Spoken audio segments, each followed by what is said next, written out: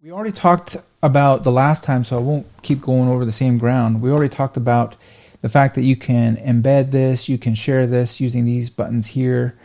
You can start seeing where people are coming from. This is our map. Oh, we have some more light up here. This is our international map, so you can see people from outside of the US.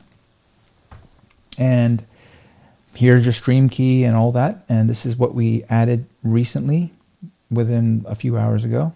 So this allows people to copy a single field if the app requires it. And here's all the previous webcasts.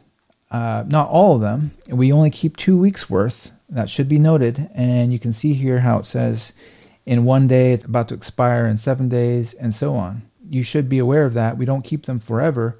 But what we do ask is that once you know that you want to keep one, you go ahead and use this button, add to, and that will allow you to create an actual sermon. It will force you to put in a title, which is a good thing. We want you to title everything that you put up on Sermon Audio permanently. It'll pop up this convenient way for you to trim the webcast so that you don't have these videos that you're uploading that just have all this blank space at the beginning from the webcast itself, and you can upload a custom thumbnail. That is the archive feature for webcasts.